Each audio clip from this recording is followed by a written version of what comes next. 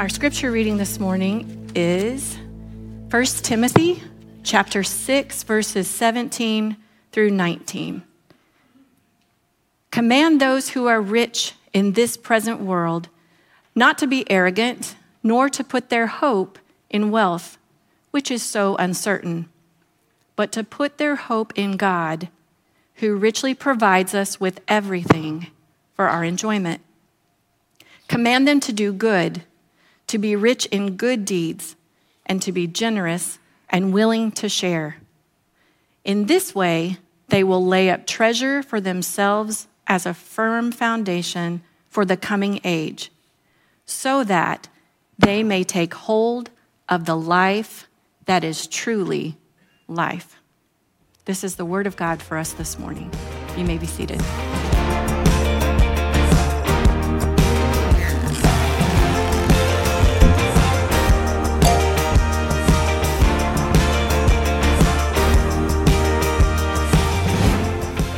So last month, my wife Linda and I had the opportunity to go to an Alpha conference in Santa Monica, California. And in the middle of January, you know, when that cold spell was so bad, that cold snap here, and I thought, yeah, Santa Monica, I know it was a tough assignment, but somebody had to do it, so I volunteered. It was great, and it was. It just so happened it was scheduled right when the temperatures were plummeting below zero here, and it was going to be 60s there, and then we're going to come back, and it was going to be cold, and so we had this dilemma, mind you, a first world dilemma, and it is, how do you pack? Because it's really cold from here to the airport, and then when we get back to the airport in St. Louis, from there back to Cape Girardeau, it's going to be cold, because you only have so much stuff to pack with you, and my wife takes most of the suitcase, so I was like, okay, for my little part, she's not here this time, so I can get away with that. What am I going to pack? So I had to make this decision. Do I pack for there? Do I pack for here? Paul, when he is writing this letter to a young pastor named Timothy, he closes out this first letter of his with some instructions to Timothy about how to teach the people in his church about handling the resources and the money of this world. And he bookends this particular paragraph with two different eras. He begins by saying, command those who are rich in this present world. And then he goes to verse 19, and he talks about laying up a treasure as a firm foundation for the coming age. So there's this present world, and then there's this coming age. And Paul puts them in tension. And so which one do we live for? Which set of values do we live? The present age or the coming age? There's this contrast. And Paul is encouraging Timothy, teach the people in your church, teach the people under your charge to be mindful of the coming age and not to live for the values of this present age. And so I want to consider that today as he speaks to the wealthy. And we pick up this theme in 1 Timothy 6. Last week, we kind of pick up where we left off, where Paul was giving some instructions to the Christian poor. And his theme was this beautiful thing called contentment.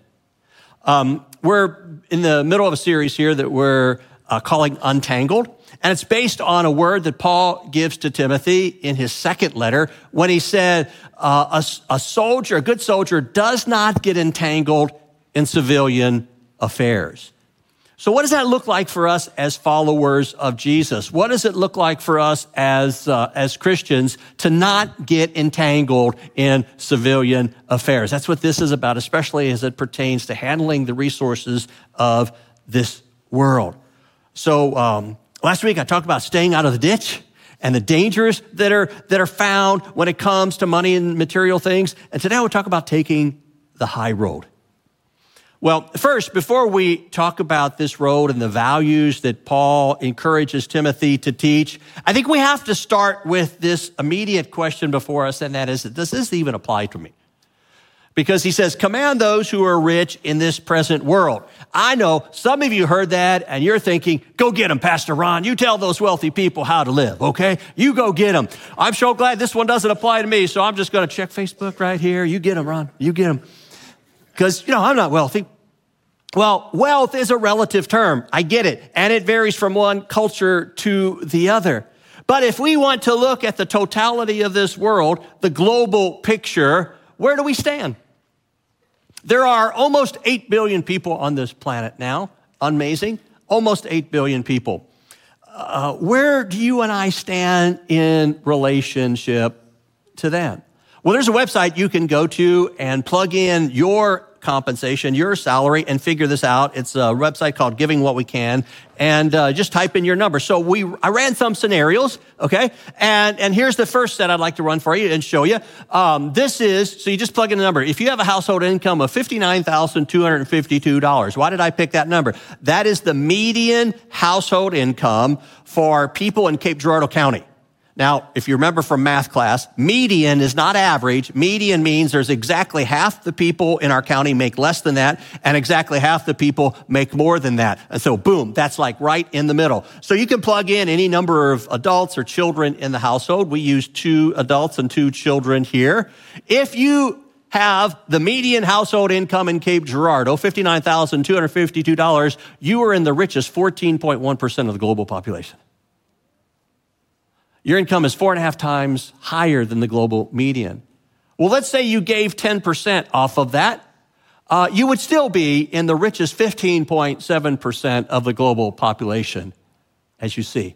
Well, what if you're a single adult, you have no children living with you? Let's plug that number in. Same median income. Look at what happens.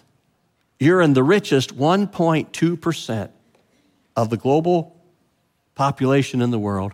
Your income is 18 times higher than the global median. Well, let's say your income's a little more modest than that. Here's a household, 2 adults, 2 children, and your income is $35,000. In today's economy in America, that's a pretty modest income. You are still in the richest upper fourth, the richest fourth, the 23.1% of the global population. Your income's 2.7 times higher than the global median. Well, let's go on the other side of the spectrum. Let's say that your income just reaches 6 digits. Let's say you make $100,000, 2 adults, 2 children. You're in the richest 7% of the global population. So I ask, are we wealthy? One of the things we've learned down through the years when it comes to taking people to on mission trips in developing parts of the world is that you have to prepare them ahead of time, and you really need to debrief after. Because seeing poverty, seeing how the rest of the world lives, can be a disorienting experience. I went to Africa, I did that. I went to Mexico, and then in 2008, went to Africa for the first time. I was wrecked for weeks after that. Honestly, it was like I was in a real state of disequilibrium. Because I saw just scores and people living with nothing. And it messed with me. Friends, you realize how blessed we are. We're wealthy. Paul's writing to us. This is for you. This is for me. And Jesus says, to whom much is given, much is required. So, let's get to the values that Paul talks about in this passage. First thing he says, command those who are rich in this present world not to be arrogant. I don't know what it is, but sometimes when we have more money, we can look down on people who have less. They drive a car that's not as nice as ours. They live in a home or neighborhood that's not as nice as ours. We can look down, and maybe you've been on the receiving end of that, and you know what that is. And he says, command them not to be arrogant, nor to put their hope in wealth, which is so uncertain, but to put their hope in God. Wealth, so uncertain. Fortunately, in our country, it's been 80 years since we have had a wide-scale experience with the uncertainty of wealth. Now, in any one person can have a tremendous financial setback, know what that's about, all right? But as a country, it's been 80 years since we've had a depression. I was raised by a grandfather who was about 40. He was in his 40s when the Great Depression hit. He went to bed with money in the bank. He woke up and the banks were closed and all of his money was gone. Friends, do you know how many people down through the history of this world have gone to bed rich and woke up poor? A lot. It's uncertain. We've forgotten that because we have so many stopgaps, we have so many safety nets, we have so many things that kind of cushion the blow, but the reality is wealth is uncertain. He says, instead, put your hope in God because God is the only one who will not disappoint. This is a theme that he has throughout his letter. Listen to this. In verse 10, chapter 4, he says, that is why we labor and strive, because we've put our hope in the living God, who is the Savior of all people, especially those who believe. And then the next chapter, he has a special word for widows. Widows in that day had a very hard time to go. And he said, the widow who is really in need and left all alone puts her hope in God and continues night and day to pray and to ask God for help. Where's our hope? Where should it be? It should be in God, who does not disappoint. So what is he really teaching here? He's teaching humility. If you have something, great. Be grateful for that, but don't be arrogant. And remember that God provides. And then he says this, and I'm so glad he says this. He says, teach them to put their hope in God, who richly provides us with everything for our enjoyment. Now, you could get the impression, maybe, sometimes, that it's wrong to have good things or wrong to have nice things. That's not what Paul says here.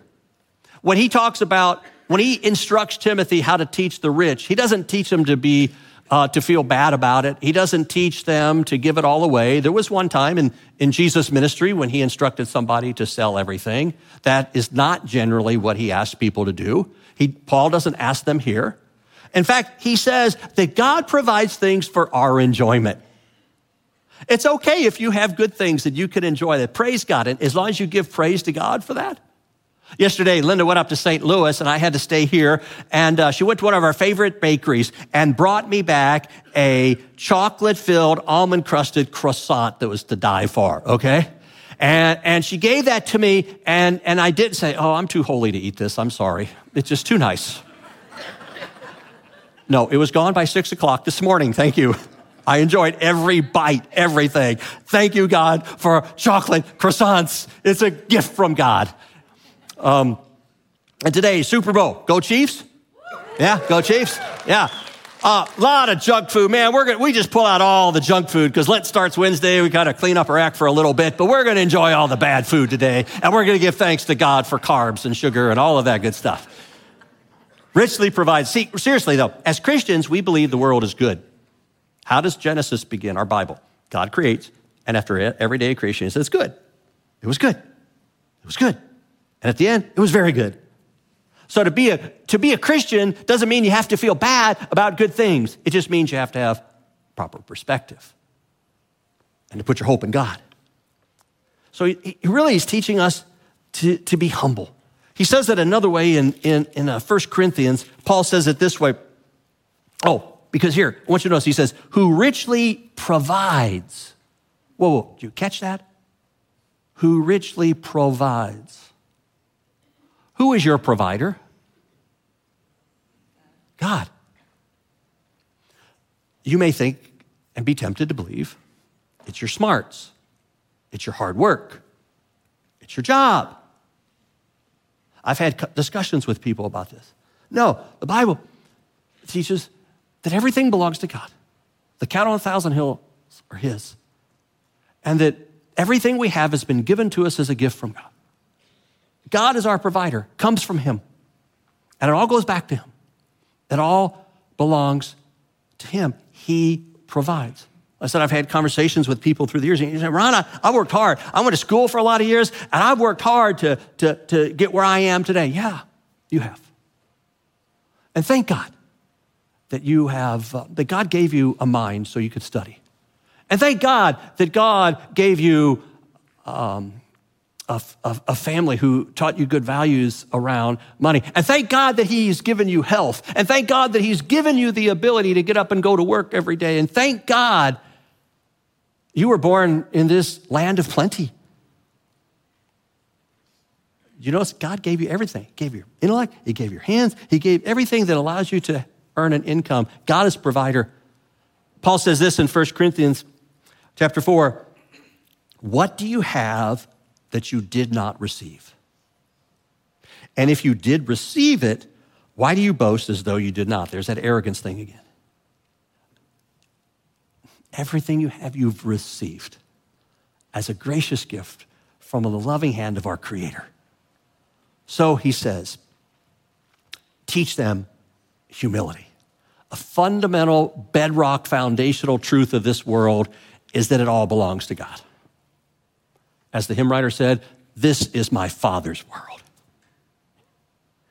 So, Paul says, teach them humility. And he goes on in verse 18. Command them to do good, to be rich in good deeds. Being wealthy in this world means we have opportunities. My grandfather worked when he was a young man, 6 and 7 days a week, 12 hours a day in the mines. He didn't have many opportunities.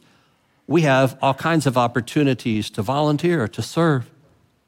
And I'm so proud of the people of this church because you all are a serving bunch, and I've seen it. It was a time a few years ago, it's like I ran into 6 or 7 people who lead not-for-profits in our town that are doing good work, helping the poor and serving those in need. And in every one of the cases, they would tell me, oh, yeah, so-and-so, member of your church, he's on our board. Or so-and-so, she's been serving us for years on our advisory board or whatever. As like, if there's a not-for-profit in town, somebody from LaCroix is serving because you just have that heart. Last couple weeks ago, I got this report. This is our missions giving for 2023. And when I look at this, I just smile because you provided all of the resources here. We have 15 local partners. And we've been able to bless them financially because of your giving. We have folks that work with the homeless. We have folks that work with children and teenagers and college students, telling them about Jesus. We have organizations that work with the poor and provide basic necessities and help for them. We have organizations here in town that are there for folks who have addictions or those who want to adopt or those who want to foster. And you guys make that possible. And many of you serve in those organizations. I was looking at the list here. We serve 12 different missionaries around the world. In Guatemala and Eswatini and Thailand. We have a Cape Girardeau couple. They grew up here. They're serving in Thailand, telling people about Jesus, and we get to be one of their partners there. We have 2 couples that we support in predominantly Muslim countries. We can't tell you where they serve because it would put their lives in danger and their work could come to an end, but we serve them and help them and bless them because of your generosity. So teach them to do good, to be rich in good deeds. And then he says, and to be generous and willing to share, to be generous. And really, he's just helping us here because it's a wonderfully good thing and a joyful thing to be able to give. Paul pulls out one of the Jesus sayings about giving, and I'm so glad he does because it wasn't recorded in the Gospels. You know, Matthew, Mark, Luke, and John don't have everything that Jesus taught and said. In fact, John said if everything that Jesus said would be recorded, the world wouldn't have enough room for all the books that could be printed. And so one of the things that Paul quotes from in one of his sermons was a word from Jesus when he said, it's more blessed to give than receive. And you know that, don't you? You know there's something more joyful about giving than there is in receiving. He says, teach them to be generous. Now, what does generosity look like?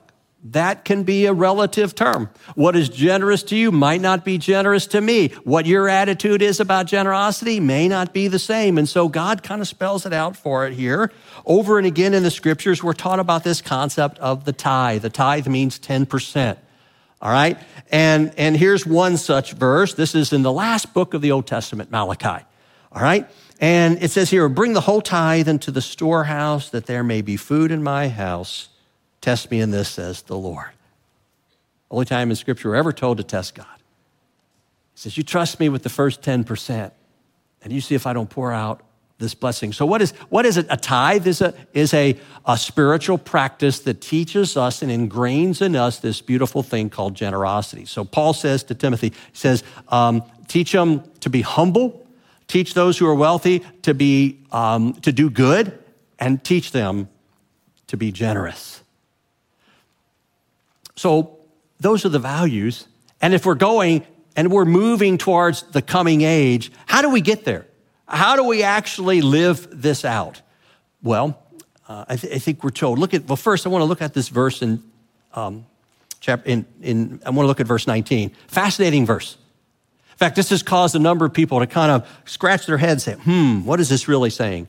It says here, in this way, they, the rich, will lay up treasure for themselves as a firm foundation for the coming age, so that they may take hold of the life that is truly life. Now, what he's doing here is he's quoting basically Jesus saying in the Sermon on the Mount. Let's go back to the Sermon on the Mount, chapter 6. Jesus says, do not store up for yourselves treasures on earth, where moths and vermin destroy and where thieves break in and steal, but store up for yourselves treasures in heaven, where moths and vermin do not destroy and where thieves do not break and steal. For where your treasure is, there will your heart be also. Whatever you give to is where your heart's going to be. And that's why giving is so important as followers of Jesus, because we want God to have our heart, not the things of this world. But what does he mean here? Lay up treasure in heaven. Honestly, can't say it's not spelled out exactly what that is. Now, let me be very clear what it's not. He's not saying that somehow by giving and giving more that you're going to entitle yourself to go to heaven. That's not the case at all. We are saved by grace through faith in Christ alone. Salvation is a gift given to us freely from the good hand of our God through the work of Jesus Christ, his life, his death, his resurrection for us. There's nothing we can do to earn God's love.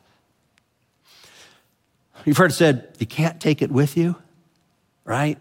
Last week we saw when Paul said, you came in this world naked, you leave from this world naked.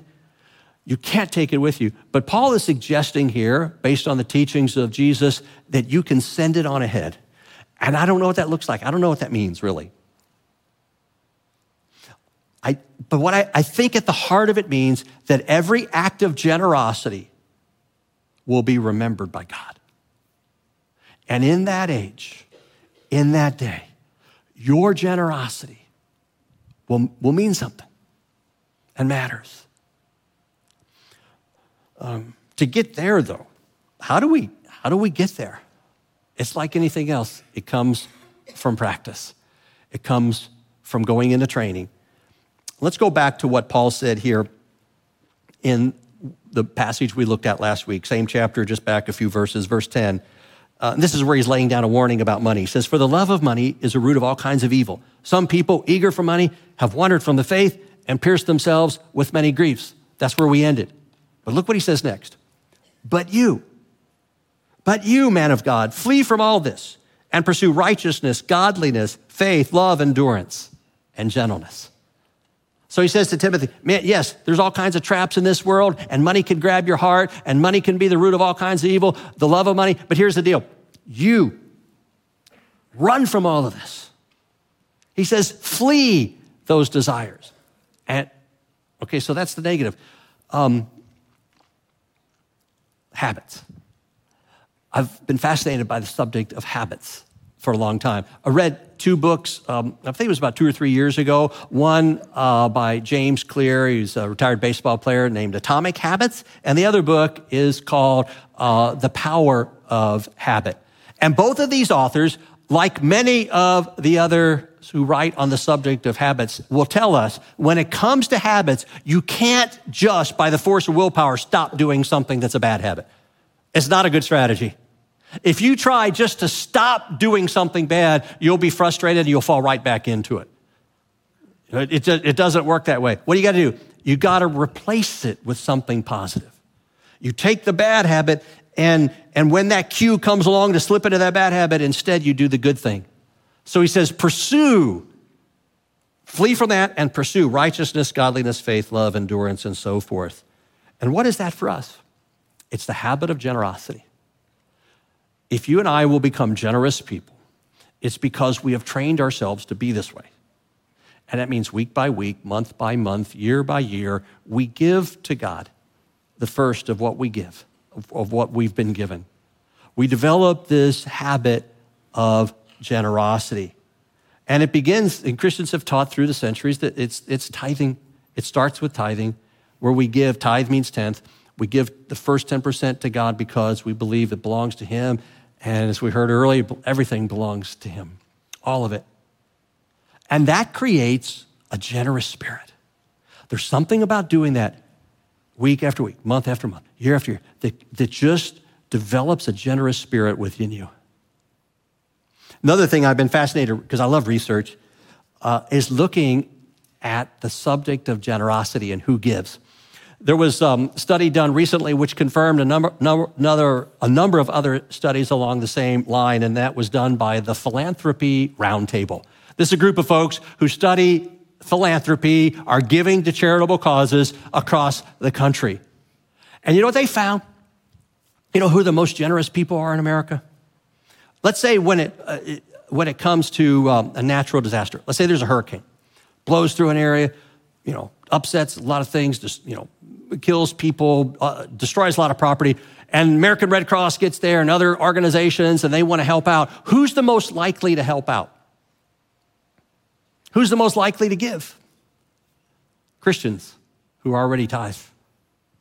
You might say, well, that's kind of counterintuitive because you think if you're not a Christian and you don't really have that taught to you, you've got this war chest, right? You can give a whole lot of money over here because you're not tapped out like Christians. Christians are already tapped out because they're already given so much. But actually, the people who give the most in times like that are the folks who already their whole life have been taught to give. Yes, they give a tithe to the church and they give over and beyond that. And when there's a hurricane or when there's a need, they step up and say, yeah, I'll give to that because they're just giving people. In fact, they looked at this by regions of the country. And interesting, in America, you know where you can tell where the most generous people are? It's where the church is the strongest and more Christians.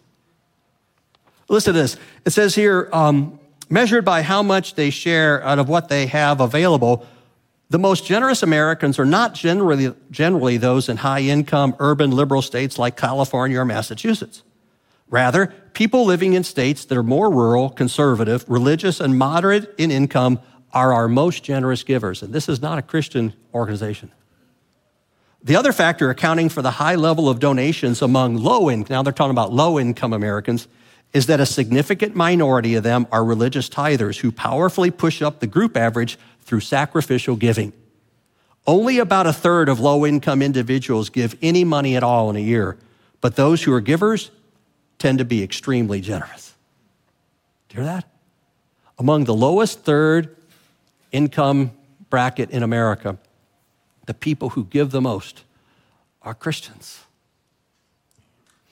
The good people of Boston, Massachusetts looked at the research and it really bothered them that Boston was in the lower third of giving in the country. Now you got to understand, Boston's got a lot of wealth, okay? It's a very well-to-do community. And yet the leaders were chagrined by the fact that their community did not, according to the research, give very much. And so they commissioned their own study to prove them wrong. And you know what they found? Well, it's pretty much accurate. You know why? Honestly, there aren't many Christians in Boston. Church is pretty weak there. Show me a county or a city where its church is strong, where there are a lot of Christians, and I'll show you a county or city that's very generous. You see, and it begins with the tithe. Tithing is this practice that just builds within us the muscles to give. And if Cape Girardeau ever needs giving, if there's an earthquake or something that happens here, I guarantee you, I can tell you right now who's going to come to our aid. It's going to be fellow believers who will give generously to help us because they've been taught to give. So, Paul tells Timothy, okay, teach those who are rich to be humble, Teach them to do good. And teach them to be generous. These are the values of the coming age. Now let's go back to where we began. Which age will you live in? The present age, which says your hope is found in how much money you make, how much money you've saved, and how much you have in retirement. Or the coming age that says, no, God is my provider. God richly provides for all that I have. He's my source. He's my provider. We're going to live by that value. Which age are you going to live in? I'll give you a tip. It's whichever one you're looking at and giving your attention to. You learn this. It's funny, your body tends to go where your eyes go. You ever notice that? You ever been on a treadmill? I hate treadmills. You ever been on a treadmill and the TV, like there's TV in front of you, or maybe to your right, to your left, okay? Right, left. You ever notice that? And you're running, and if it's over to your left, you kind of start running that way? You ever notice that? Yeah, I hate treadmills too. I don't do that. But here's driving. Okay. So if you're driving and it's on a country road, beautiful day, and you got the wind behind you and it's great, and you're going to a nice hairpin curve, and over, but it's a pretty good curve. Driving tip. Don't look in front of you, look to where you're going. If you tend to look straight ahead, you might go into the guardrail. If you look ahead, that's where you go. Where are you looking? Your eyes fixed on Jesus and the coming age or now? It'll determine which way you go. Let's pray. Father, we thank you for a challenging word, but a word that is just embedded with so much joy. This word of generosity. Because when we're generous, we are never more like you. God, we acknowledge that you are our source. You are our provider. Not our jobs, not our government, not our economy. You are our provider. Thank you. And thank you that you are a good God who loves to give to your people. So God, would you teach us through the practice of generosity and tithing to be like you, ready to share, ready to give, ready to help those in need, ready to serve your kingdom cause. For we pray in the name of Jesus. Amen. Hey everybody, we hope you're doing great. We're so glad that you tuned in today. If you like this video, don't forget to give it a thumbs up and share it with anyone you think could benefit. We're excited about all the content we have coming up and can't wait for you to see it. Be sure to subscribe so you won't miss out. If you're curious about LaCroix, or if you're looking to take the next step on your journey with Jesus, check out lacroixchurch.org. We love you and we hope to see you again soon.